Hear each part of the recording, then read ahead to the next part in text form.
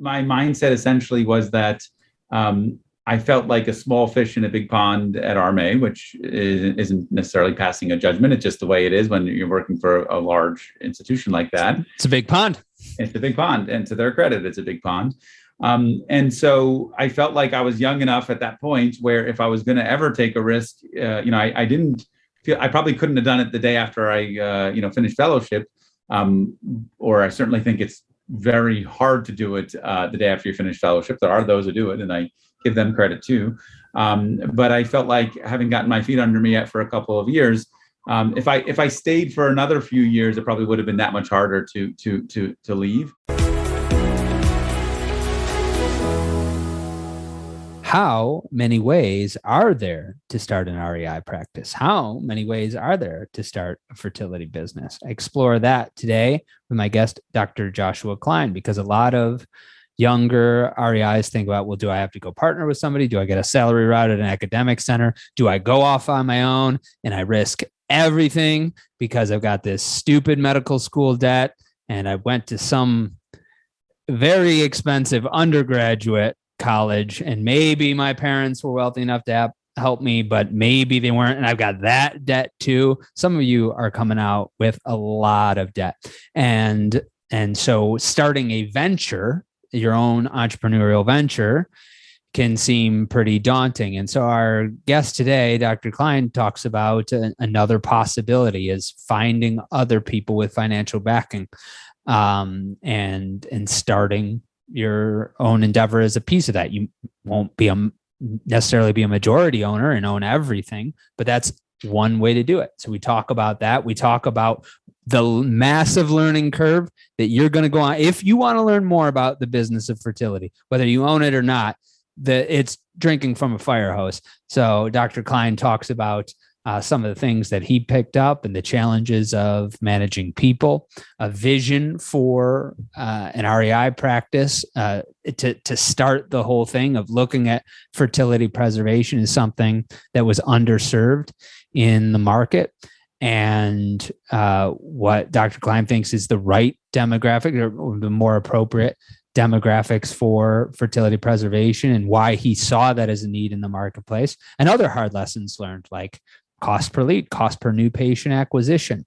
And so we both, we talk about those things, and Dr. Klein closes with thoughts of how younger docs might approach making that choice. So I hope you enjoy today's episode. Dr. Klein originally was he completed his fellowship at Columbia, and then he was an associate physician at RMA of New York, and now he is a partner at Extend Fertility, and I hope you enjoy this conversation with him.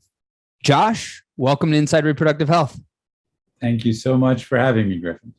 I am interested in the topic for today because we have had people to talk about egg freezing in the past, but I'm interesting because your group, Extend Fertility, was one of the first to make a brand around, yes, you're a comprehensive IVF practice, but you did have a special focus in fertility preservation early on. And so I want to spend some time talking about that. Maybe we get to the business second, but where were you in your career when you started to feel like fertility preservation was something that was clinically viable? Because that wasn't the case 20 years ago. Right. Maybe the people just getting on board now are late. So when was it for you? Yeah, that's a question that I thought a lot about when we first were putting this place together. I came out of training in 2012. So I finished my fellowship at Columbia in 2012 and took my first job at RMA of New York, which is, as many listeners probably know, it's affiliated with Mount Sinai. It's one of the big academically affiliated programs in New York City. And part of it is just history because ASRM, well, I should say, the studies that demonstrated that egg freezing could be done through vitrification relatively reliably and reproducibly and with relatively good success rates really came out in the late 2000s going into the early 2010, 2011, that sort of time frame. And it actually was at the end of 2012, technically published, I believe, in January of 2013, when ASRM sort of put their guideline out that said that egg freezing can be offered as a method of fertility preservation without the rubric of an IRB, without an experimental protocol. There was a lot of buzz around that. That didn't mean that ASRM was, endorsing egg freezing as something that everybody should be doing. But at the very least, it wasn't considered an experimental modality anymore.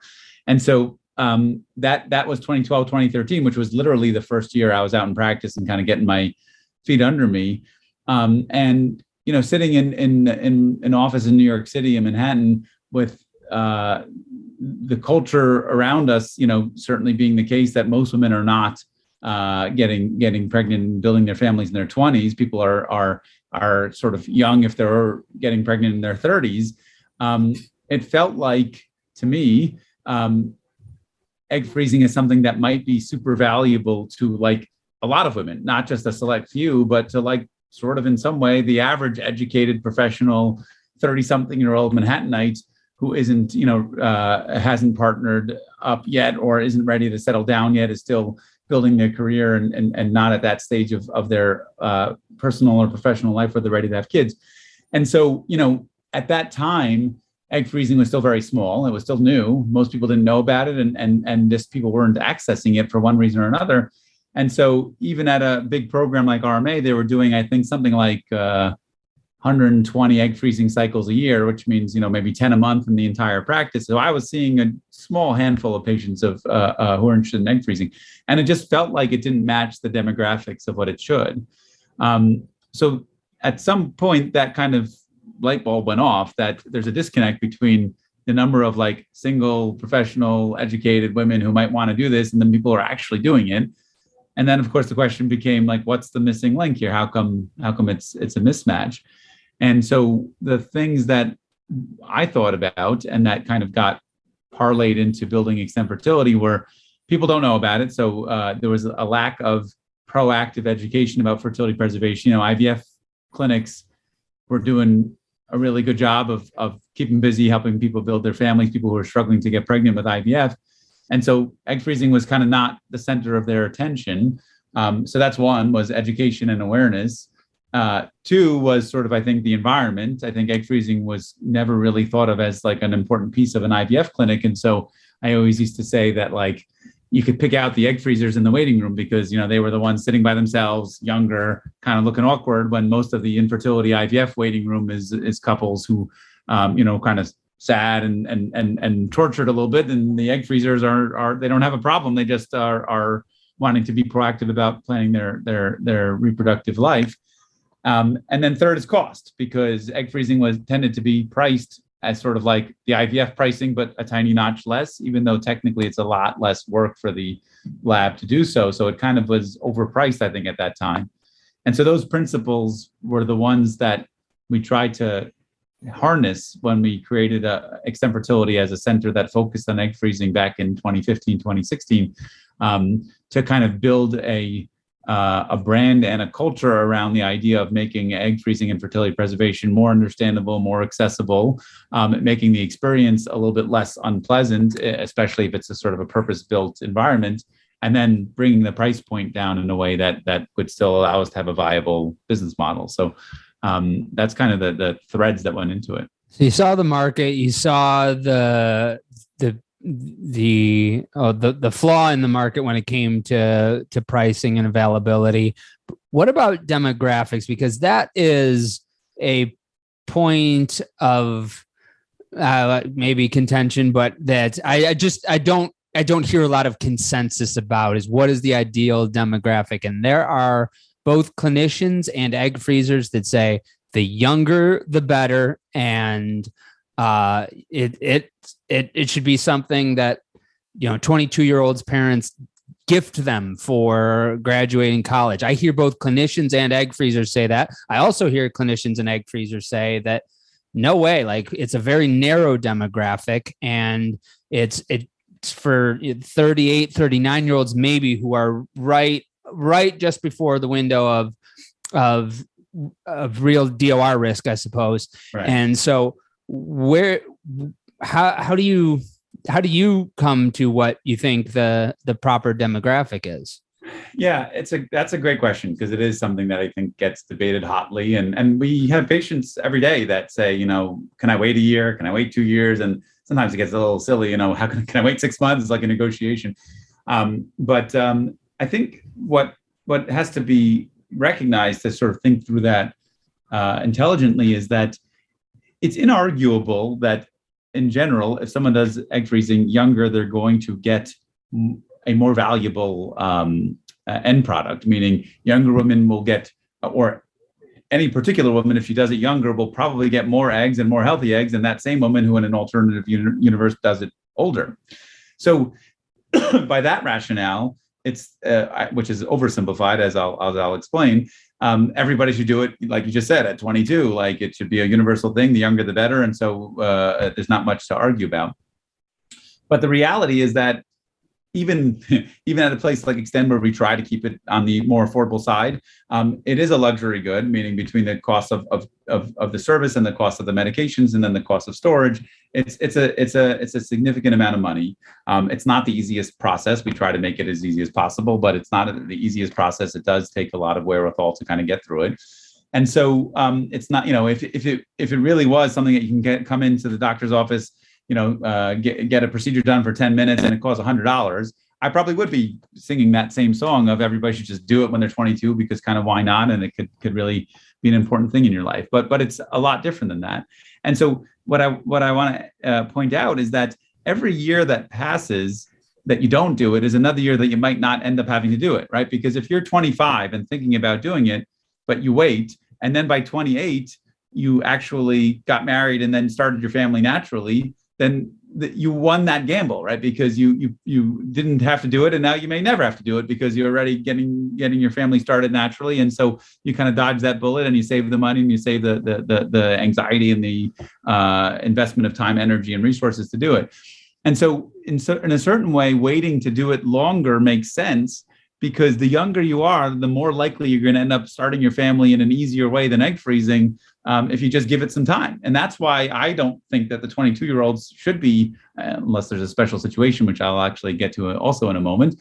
But for most average healthy women, 22 doesn't make sense, because you can afford to wait. Because if you do it when you're in your late 20s or early 30s, you'll still get a very good end product. And there's a large percentage of women who will, in fact, the majority of women who are thinking about it at 22, by the time they get to 30, they won't need it anymore. So I think we're overselling it if we're selling it to 22-year-olds. So that's something I think that isn't always articulated clearly, but that's a reason not to do it too early. Even though it's true, if you do it at 22 or do it at 30, you'll get more out of it at 22, but you might not need to do it at 30. And so a lot of times it makes sense to wait to sort of let your life unfold. But then you got to be careful not to let that slippery slope slip, right? So if you do it at 39, I certainly would think that that's a mistake, because that's already you're sort of reacting, when egg freezing works best as a proactive maneuver, right? If you're freezing eggs that are mostly not healthy already, which is when you're getting close to 40, that's the reality. It might work, but it's not certainly a great situation. The other thing I wanted to emphasize is the fact that age is only half the story, which is to say age is the best marker of egg quality.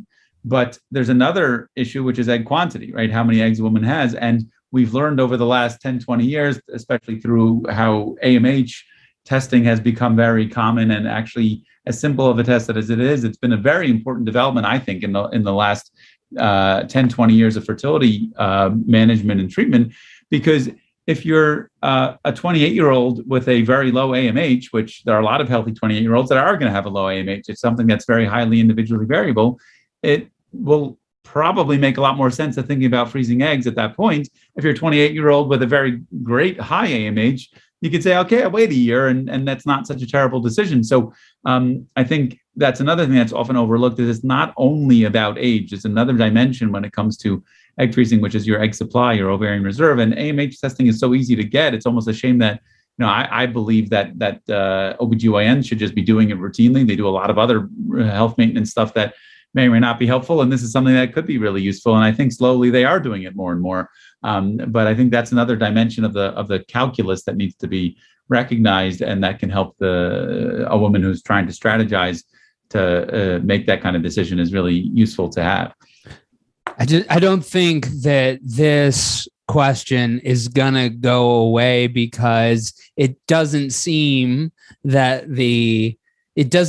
we have hit the plateau for age of first birth in this country. So, I think everybody remembers the headlines from earlier this year. It hit the first average birth for women in the U.S. The median age hit 30. And if my records are right from the CDC, it was even just in 2014, it was a little over 26 years old. Yeah. So it went up 1.5 years, from just shy of 25 in 2000 to 26 and less than 26 and a half in 2014. And then in 2022, it's 30. So, I suck at math, but I think most of the people listening can see the exponential growth. So I don't think that this is going away. What do you see in the marketplace? Do you see, peaks and valleys? What I wondered is, when you started in 2015 in New York, is like, okay, are we going to see this in Charlotte in 3 years, and then in Cleveland 2 years after that? And so talk to us about what you're seeing. Well, I think you're right. First of all, that this is still a moving target, and the market is still maturing. It's interesting because there were some well-publicized predictions that were made 2014, let's say, I think, about what the expected size of the egg freezing market would be. And there's one quote that's out in the media that said something like 85,000 or 100,000 cycles of egg freezing by 2020. The truth is, it hasn't grown that explosively, and you could think about lots of different reasons why that might be the case. But I think that egg freezing clearly has grown a lot. I do think it's going to continue to grow.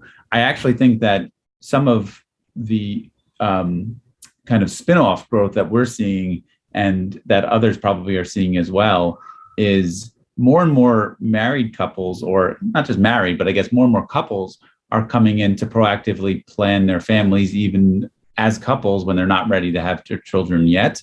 And also, and this gets a little hazy, where the line gets drawn between fertility treatment and fertility preservation, and sometimes it's an issue with insurance coverage and so forth. But lots of patients who come in their late 30s for fertility treatment, they do IVF and they get an embryo, and they say, well, wait a minute, we always wanted 2 kids and we struggled to even get one good embryo. So what we want to do is we want to do another stimulation cycle to at least get one more before we go ahead and use this one. And that happens all the time these days, that people are trying to bank, at least, not bank an inventory of embryos in some unreasonable way, but to put away 1 or 2 good embryos for the second baby if they're having their first baby in their late 30s or at 40, which is actually very logical. And so I think the fertility preservation concept is kind of growing and branching out into other ways that in some way are still evolving. By the way, another I think idea that will come to fruition, but I don't think it's happened yet, is I've had a handful of patients who have read about and are interested in doing proactive couples who are interested in making embryos for PGTP, which is the polygenic testing, looking at, particularly if, let's say, a couple comes in and the guy says, my dad has terrible Parkinson's disease. And I know there's no gene for Parkinson's disease that I can screen for, but it just scares me to death that that's something that I might have a kid and is going to be at high risk for. And so what I want to do is do these kind of polygenic testing, involving multiple genes, to say which embryos have a higher or lower risk for developing, whether it's Parkinson's or Alzheimer's or diabetes or heart disease and things like that. So that's something that's not common yet, but I think that it's coming as this sort of field evolves into a lot of this proactive planning your family type of, and then genetics is obviously evolving and improving as well. So you made a brand that's, I think, is pretty well positioned for that. The brand Extend Fertility really works for both sides of fertility preservation and fertility treatment. It because it's the extension, it's very intentional. And so you started this in 2015 is when the business started, right? So you complete fellowship at Columbia in 2012. You go work for RMA for 3 years. This is the point that a lot of the listeners are at. They're either just leaving fellowship, or they're associate docs and they're thinking about the next step. You were at a place where you're at a great practice. You could pursue partnership there, or you could go off and do something risky. How did your decisions, when did it start to appear in your mind of, I could go off and do a venture? Like, how did that originate? That's a great question. So, yeah, I mean, without getting, I guess, too personal, I have a lot of gratitude towards my years at RMA. I learned a lot, and it's a good place. I think that for me, I think that it was a hard decision. Let me just say that much. The truth is that when I started speaking to one of my associates, my business partners, who was interested in investing money, putting together investors to build out Extend Fertility. My original expectation is that I would sort of be some kind of consultant on the project and not actually do it myself. But as we kind of continued those conversations, and I got more enthusiastic and excited about the idea, and he got more enthusiastic about me actually getting in it. It took some time to warm to the idea, but I kind of got more excited about doing it myself. But it's scary, especially first job out of training. And I was fortunate to have, good training at large academic centers, at Ivy League institutions. And so I hadn't kind of been really out in the business world before then. But I think that my mindset essentially was that I felt like a small fish in a big pond at RMA, which isn't necessarily passing a judgment. It's just the way it is when you're working for a large institution like that. It's a big pond. It's a big pond. And to their credit, it's a big pond. And so I felt like I was young enough at that point where if I was going to ever take a risk, I didn't feel, I probably couldn't have done it the day after I, finished fellowship. Or I certainly think it's very hard to do it the day after you finish fellowship. There are those who do it, and I give them credit too. But I felt like, having gotten my feet under me for a couple of years, if I stayed for another few years, it probably would have been that much harder to leave. Probably my income presumably would rise slowly, and so that the better you're doing, the more it may get attractive to stay. And so when you're young, you're just getting started. It's a little easier because you're not giving up so much.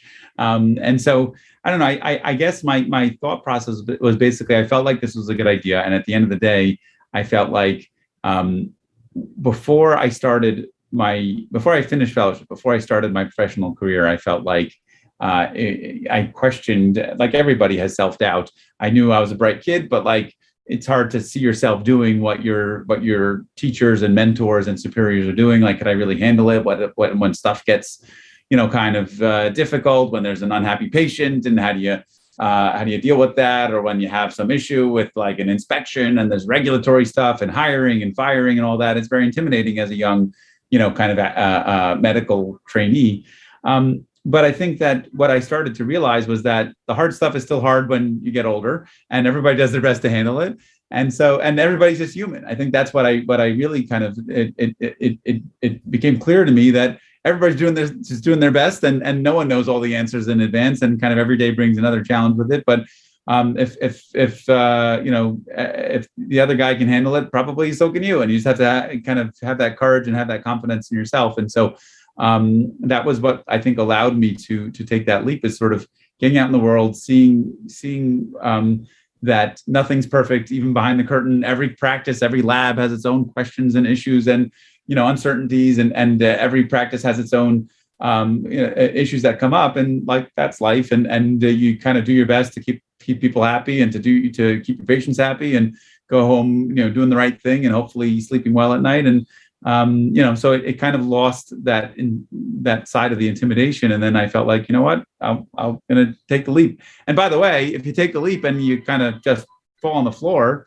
so you still have your training and you're kind of embarrassed probably, but you can get up and go get a job. And so, I felt like it's not, if you let that opportunity go when you're a young doc, it may not come back to you. But if you take it and you swing and miss, well, no one's going to fault you for taking the swing, I think, and your career isn't ruined just because you tried something that didn't work. So and if you fall flat on your face and you're humble and self-aware enough, it will make you a better partner somewhere else. It absolutely will. As long as you are, and those are two big conditions. Not everybody is humble and self-aware, but but if you are, falling flat on your face can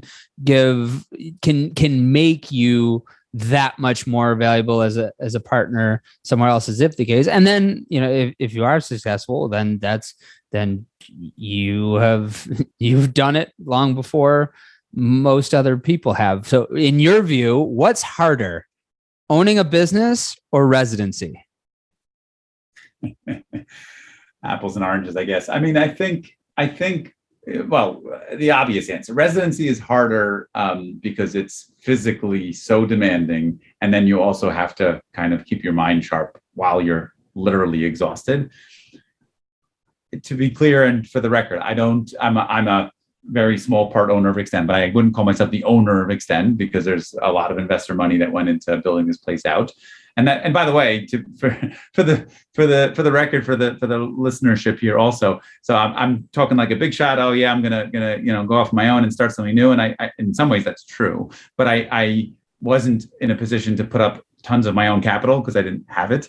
And so I did start off with investor money, and I guess I had to earn their respect and their confidence to get that investor money. But I didn't find $5 million in my own pocket to put down and build out a lab and build out a program. So I didn't have that much courage, or I guess wherewithal at that point. But having said that, there's no doubt that running a program is hard. And I think that the reason that that's true is because literally you feel stressed and responsible for like 1,000 different things that can come up, and every day something does come up. A lot of it's the people. The people is the hardest thing. Say hiring and firing, and that's the most blatant example. But people who are thinking of leaving, and people who are unhappy for X or Y or Z, and people who don't get along with each other, and they're both important pieces of your team, and you gotta help them get along somehow. And the day-to-day team building, team preserving is complicated, and there's no playbook, and you just got to do your best to sort of read people's emotions and feelings and instincts, and that's obviously not easy. Also, the fact that you feel responsible for everything, and maybe I that's one of the things I have to continue to mature to kind of let go. But like a silly little example, there was someone who dropped off a gift bag for a patient who had a retrieval. Was it yesterday morning or 2 days ago? And somehow that gift bag disappeared, and it never got to the patient in their post-op. It was supposed to be like some snack. It was nothing. It was like some snacks and some, I don't know what, maybe a heating pad or something. And the person who dropped it off was obviously not happy because the patient was heard about it, and they were expecting it, and I don't even know what happened.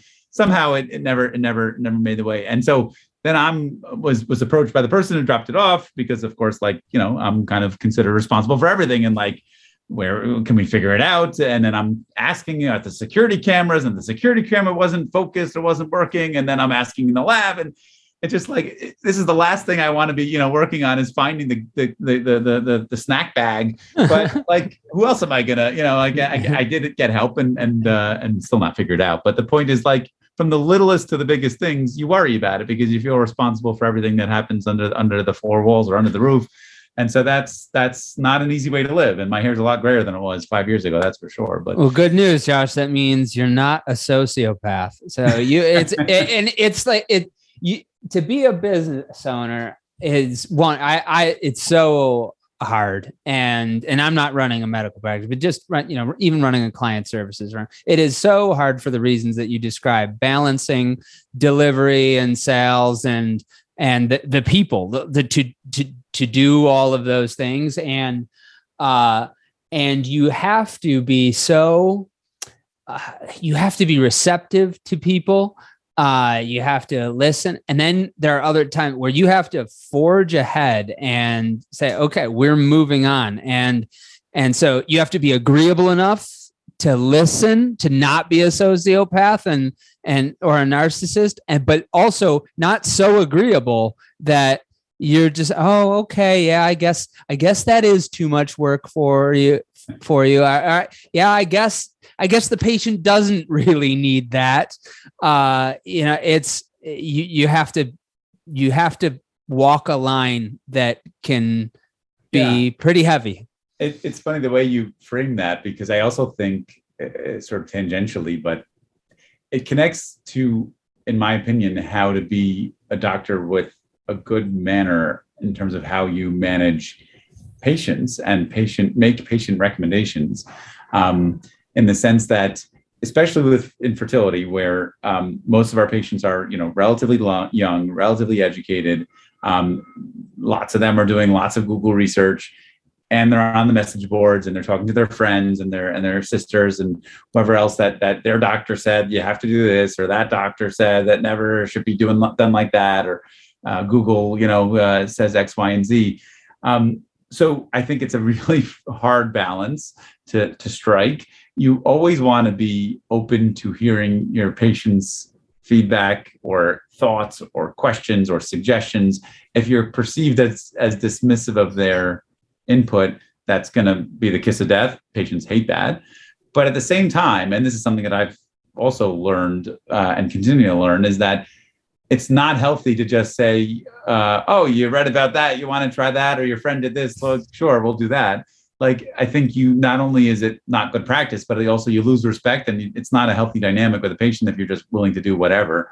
And so, you have to really strike that balance of being open-minded, willing to discuss, but also firm when you know sort of what's right and what's wrong, and make sure that you express your opinions so that people know that you kind of have something that you kind of believe in, and that you're willing to draw boundaries and give firm recommendations. So anyway, tangential to the managing a practice, but I think it's the same skill set in a certain way, to be able to read people and allow them to see that you're willing to listen to them, but not kind of just. They're both examples of leadership. So the idea of partly being a physician is that you're meant to lead me as the patient. Yeah, like you have to listen to me in order to be able to lead me effectively. But at the end of it, you are not the pharmacist, and I am not the physician. You are the physician. I am the patient, and you have to be able to lead me. And the same is true in a business, and for not just fertility practice owners and other business owners in the fertility field who listen to this show, but all of us business owners across the market. I think the last year and a half, 2 years, have gotten unbalanced advice from, it's all been about the employee. Just go on LinkedIn and see. I haven't seen one post on frickin' LinkedIn sticking up for a business owner in 2 darn years. Everything is, and we deserve this too, and we also should have this, and we're finally making what we're worth. It's like, really, that's what you're worth is right now in the most unprecedented and inflated economy of all time? Like, is that house really worth $1.5 million? Okay, but then does that mean that that's what you're worth when there's a recession or the pendulum swings the other way? And for business owners, the advice has been, do whatever you can to retain, show that you care, show that, listen, give them what they're asking for. And in many cases, you do have to do that. It also has to be balanced with leadership and saying, this is where we're going, and holding people accountable. And many people the last 2 years, many of us have been afraid to hold people accountable, have been afraid to really, leverage leadership, because it's like, well, if I lose that person, we're already down 3 people. And, but it sure makes things worse, because then it becomes a cancer in the organization, and then nothing you do is good enough when you are listening, if you don't have the other side to balance and say, this is where the organization is going and we're all accountable to it. Right. Yep. It is not easy. I think it's probably as hard as it's ever been for the reasons that you're talking about. We all do appreciate our employees and our colleagues and genuinely, and they do deserve what they deserve. But yes, it can get out of hand pretty quickly if you don't set sort of some framework for what's reasonable, and that's not an easy thing to do. So other than like principles like that about people, just even like function, what are things about business that you knew nothing about when you started? Like I think now good advice for most people, unless they're 100 on the entrepreneurial spectrum, and by 100 I mean Mark Zuckerberg, I mean Elon Musk, I mean that type of person. But your average business owner might be like a 70 on that spectrum, and so I think for most people, unless they're the most extreme on the entrepreneurial spectrum, are better off going to work for someone first, learning as much as they possibly can, and then starting their own business if they still think that's a good idea. And I say that, and I believe that. At the same time, though, I know I wouldn't have even effing known what to look for in many cases. So what are some of those things where you're like, I didn't even know to look for that before before I managed to practice? I think, in a very fundamental way, I think one of the things that has become clear to me is that so much of business relies on assumptions that are necessarily loose. One of the things we struggled with, and I say struggled with, but that we learned along the way was, I mentioned earlier that when we started Extend, we wanted to push down the price point of egg freezing to help make it more accessible. This has been an ongoing debate that's still ongoing. What's a reasonable price for an egg freezing cycle? And even more, it might sound crazy, but what does it cost for us to deliver an egg freezing cycle? Because it's not simple math. There's fixed costs and there's variable costs. And so I think when I agreed to join Extend Fertility, and I had some really accomplished smart business people who joined as well, and we started kind of making decisions about how we're going to set things up in the framework. I was, I think, expecting that these business people with their MBAs, Ivy League MBAs, would have some magic formula they're going to pull out of some Excel spreadsheet, and they're going to just have it all figured out. And like, this is, it should cost X. And as it turns out, they don't. At best, they say, well, let's assume that this year we're going to do this number of cycles, and let's assume we're going to have X number of embryologists and doctors, and obviously all the different things you have to put on paper. And then yes, there is some smart math you can do to sort of make a smart decision and a smart assumption. But I think that it was sort of a little bit disturbing about how much of business is done in a way that you just have to make thoughtful decisions based on as much available data, and often there isn't a lot of available data, and kind of just try it and see what happens, and then adjust along the way. So I think that I've learned a lot about business over the last number of years, and I've learned to respect people enormously for their successes in business. At the same time, I think my perception that there's this business secret book that you only get if you're a business person, and that doctors aren't privy to, that I think misconception has been, or I've been abused of that notion. So you kind of just have to get comfortable with saying, well, this is the best guess we're going to make, and let's go with it. So that's something I think that you only learn when you're on the other side and really see the books and know how some of those decisions are made with regards to the dollars and cents. That's one. I'd say another sort of big learning item for me was, I think when you're on the outside and thinking about a business from a financial perspective in a relatively unsophisticated way, you tend to think mostly about revenue and not about overhead. And you say, oh, well, they're doing 1,000 cycles of IVF, and every cycle is, they're getting $10,000, and so that's like, well, whatever that is, $10 million of revenue, and so like, it's $10 million, like they must be rolling in the dough.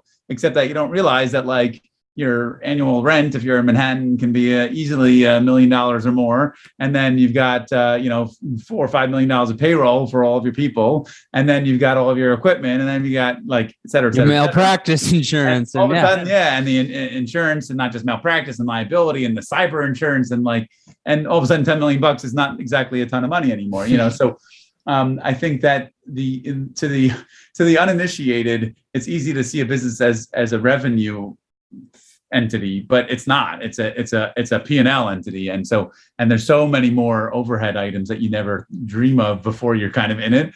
And so I think that's something that I would definitely caution people to think about if they haven't gotten on the other side of the curtain yet. Is just you got to realize that delivering a product, and certainly a high quality product, and certainly a high touch service, highly regulated product like healthcare in America for fertility patients, is a very expensive thing to deliver. And it's not so easy to cut out a lot of these major expenses. And so, for full transparency, I kind of imagined we'd be able to push price points down a lot more than is realistic before I knew what goes into it. And so, what we charge for our services now is more than I thought we'd have to charge. But the reality is it's very expensive to deliver good quality care, or even mediocre quality care, let alone good quality care. And so don't forget the overhead. It's an important other. I remember the first time you did a budget. The first time we tried doing a budget was like, it's like, I don't know how much that's going to, like, before we launched the podcast, like, I don't know how much it is to do a podcast. Like, I don't know how much we're going to, and so it does take some expense tracking, which is different from budgeting. That helps you, that informs, but it's a lot easier for us to do a budget and forecasting. It's like, how the heck were we going to sales forecast in the beginning? I don't know. How many clients am I going to sell this year? Right, how many? Right. And so that's two areas that I really would recommend, that if somebody's thinking about starting their own business, their own practice, and they're in an organization, I would try to do two things. And the first, well, maybe three. The first is see as much of the financials as you can. Some people do, like our firm is moving towards open book management, where we share that with our team. And maybe some places you can only see a piece of it. But David Sable recommended a book to me last year called How to Read a Financial Report. It's exactly what it sounds like. It's as interesting as reading New York State tax code, but it is. It's the basics, and it would be great if you could do that for your own practice, or even your own REI division if you're at an academic center, and to see what that is, to have some education of that. The second is to know the sales and marketing pipeline. How are people coming in? That is extremely important to know as deeply as you can. And the third is the human resources pipeline. How are we getting in retaining people? And those are three areas where I think it makes sense to really delve in, maybe even more than operations and delivery. I might even put those three areas ahead of operations and delivery in terms of priority of learning. What do you think? I think you're right, because that's kind of how you get to have a team that can do the things you want to do. And if you have that, then you figure out how to do, if you have the right team, you're going to do the things you want to do, the operations and delivery. But you can't get there without sort of getting your human resources figured out, without getting your sales and marketing figured out, so you have, a customer, and that you got your finances straight. So yeah, I think that's probably right. And by the way, the sales and marketing piece is also another thing. And I can reflect with our own experience at Extend. We opened and came into the market heavy on the egg freezing. Egg freezing is more so than, infertility treatment, an elective service line. It has less insurance coverage than IVF does. Even today, even with Progeny and Carrot and Win Fertility, there's still only a very small percentage of women will have coverage for fertility preservation, and only a minority percentage of our patients have coverage. And And we were very aggressive with our marketing and our marketing spend early on, and we grew very fast. And so it was clear to us from the first couple of years of doing it that marketing works when it comes to egg freezing. The problem is that only actually works ultimately in the long run if you can spend money to get customers in a way that allows you to still have a profit margin on what you're charging for your service. Meaning, if you got to spend $5,000 on marketing for every customer that you're going to convert, every patient that you're going to convert, that may not be a viable business model because you're not charging enough to justify it. And so, how you're going to get your patients, the best way, of course, is when they show up. They word of mouth, but it's free. But the reality of fertility in the US right now, certainly in any major metropolitan area for sure, is that there's lots of competition and everybody's got an angle, and most practices, even the academic practices, are doing something on the sales and marketing. And so it's important to be realistic about the fact that stuff has to be done carefully, thoughtfully, and it costs money, and you have to keep track of how much money you're spending and what you're getting for those dollars. And once again, like, maybe I was way too naive, but this isn't stuff that I thought about. Figure, okay, just buy some Google ads and there's your marketing. And it's a lot more complicated than that, obviously. So that's definitely another area that I've learned a lot about over the last number of years. We're talking about lessons learned in owning a practice or owning a business in the fertility field, and things that you may want to learn how to do or learn about before you go and start your own venture. Another thing is some of the systems that are used. I know people that can give really good recommendations on the different EMRs they've shopped and the depth and scope of functions. But I would ask someone that that uses Engaged MD. If you don't use Engaged MD in your system, you're thinking, I want to open my own office within my own group, or I want to open my own practice. I want to go join somebody else and I want to be able to add something to it. Engaged MD is one of the surest bets that you can do, but you don't take my word for it. Ask someone that you know, because more than half of your colleagues are using Engaged MD, and more than half of your colleagues are extremely delighted with Engaged MD because they've got real informed consent. They don't have stacks of papers that people have to sign and then account for and then keep in a file cabinet somewhere. They have true informed consent from patients that have a module at their convenience, so that the staff isn't overburdened with questions that they don't need to be getting, that they can help the patient with the attention that needs to be devoted to that patient's case, because the rudimentary is covered. And now it's just what that patient is stuck on or what's unique to their case that the care team can focus their care on. That's what personalized care is. And more than half of your colleagues have seen the benefit from Engaged MD that way. So just reach out to any of them. Hey, guys, do you use Engaged MD? The people you went to fellowship with, people that you see at ASRM. Hey, do you use Engaged MD? What do you think? I hear Griff talk about it, but he doesn't own a practice. What do you guys think? And see what they say. But if you want that free workflow assessment, you want to see what other practices are doing, you want those insights that Engaged MD has, and you want to see how your practice stacks against that ideal workflow, then you go to engagedmd.com/Griffin. And you mentioned that you heard them on the show. You mentioned that you heard them from me. And then you're going to get that free workflow assessment. So ask somebody else. Don't take my word for it, but go to engagedmd.com/Griffin, or say you heard it on the show, say you heard it from me, so you can get that free work assessment for you. That's one of the biggest system wins that you could have right off the bat. And you can verify that just by asking people you already know. I hope you enjoy the rest of this episode about things you need to know for the fertility business you might start.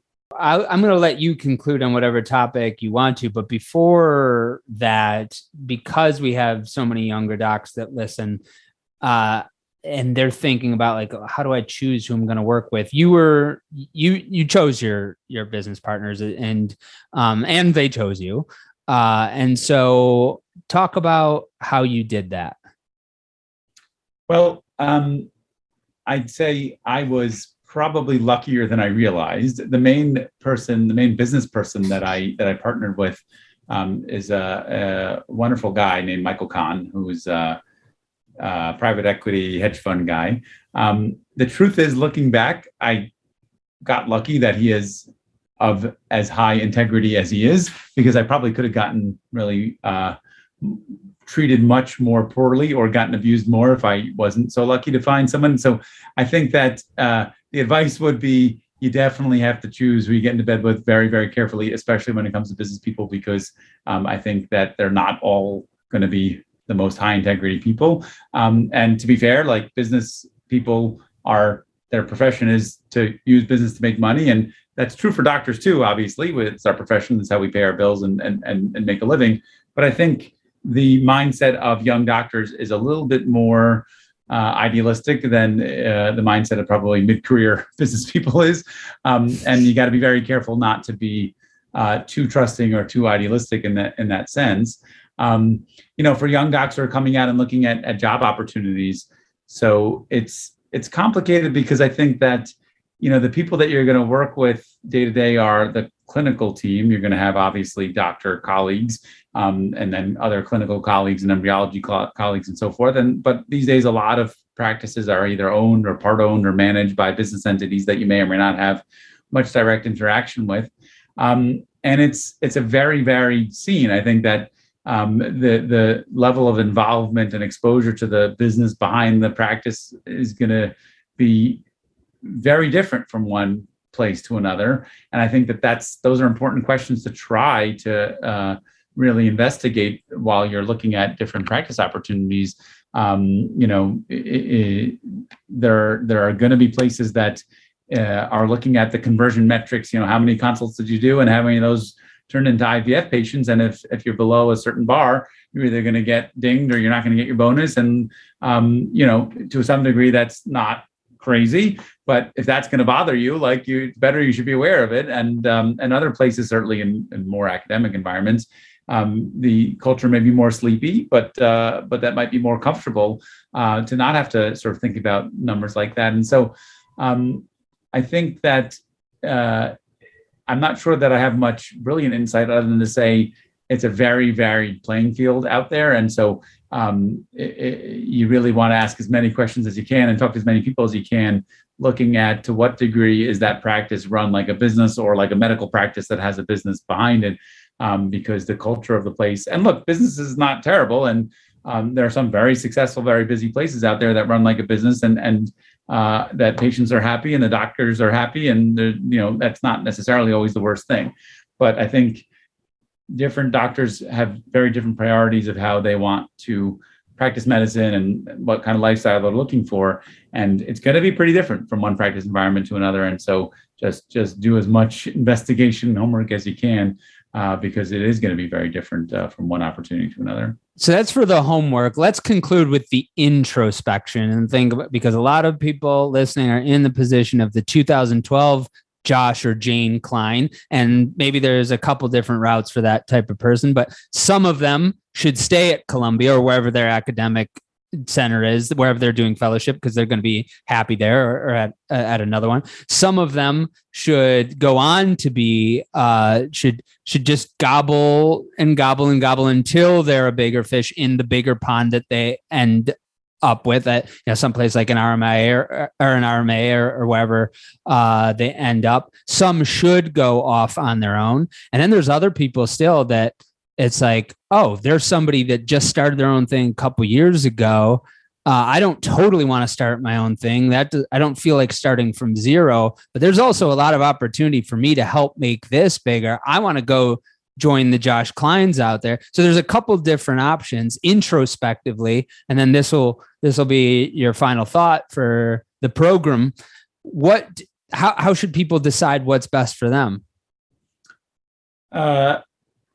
That's a great question. I think that you can't have everything. I think that it's important to be realistic about the fact that if you're someone who is going to prioritize, maximizing income, then you're probably not going to get that at a pure academic program because you're going to be salaried, and usually that's not the culture. If you're someone who enjoys teaching, who enjoys having some abstracts at ASRM every year, going to conferences, then you're going to get that at a more academic program. It's going to be much harder. You're going to be sort of swimming upstream at a pure private practice. If you're someone who has, family or hobbies or outside interests that are very important to them, that you want to be out of the office by 5 p.m. every evening and not work weekends, that's going to be something that you want to take into account. And I think the bottom line is that there's no job probably that's going to let you be like the division chief and academically active, going to conferences every couple of months, and making a 7-figure income and not working weekends and being out of the office by 5 p.m. every month and every week, every day. So I think it's just a matter of, and again, no brilliant insight here, but you really just have to think about what are the things that are most important to you and your lifestyle. And money is important, but it really is not necessarily the most important. And so, make your list and then try to get as many of those things as you can, because you're just, it's like buying a house. You're just not going to get everything unless something's, you're, I guess, they're on an unlimited budget, but most people are going to have to pick and choose. And so just think seriously about what's going to make you happy in 5 years and 10 years, and then chase after those things. And maybe some of it will come along with it. You can be in a private practice and still be the research person who does put together some research abstracts every year. And that's fantastic. But as long as you are comfortable with the fact that that's kind of, if you can, you'll do it, but it may not happen, then you're being smart. So I think it's really a matter of triaging what is going to be highest priority for you in your career, and being honest with yourself about what's going to make you happy. And if you do that, you should be landing in a good place. And there's lots of good places. That's another comment, is that there's not like one right job. I think there's a lot of ways to be happy. So we're in a good time. There's a lot of good going on. Well, if one of those routes makes sense to talk to you, as you say, talk to everybody, is that an offer you would extend? Totally an offer. See what I did there? That you would extend to the younger docs? They can reach out to you on LinkedIn. Yeah, if so, we will include that in the show notes. Definitely do. I think my journey's been an interesting one, and not the most common. Working at a big place, academic place, and then in New York, kind of co-founding my own place. And it's been a journey, and it's been a learning journey. And so I do think that I can give people guidance, or at least my personal, perspective. So I'd be happy to be available. Dr. Josh Klein, thank you for coming on Inside Reproductive Health. Thank you for having me. It's been my pleasure. You've been listening to the Inside Reproductive Health podcast with Griffin Jones. If you're ready to take action to make sure that your practice thrives beyond the revolutionary changes that are happening in our field and in society, visit fertilitybridge.com to begin the first piece of the fertility marketing system, the goal and competitive diagnostic. Thank you for listening to Inside Reproductive Health.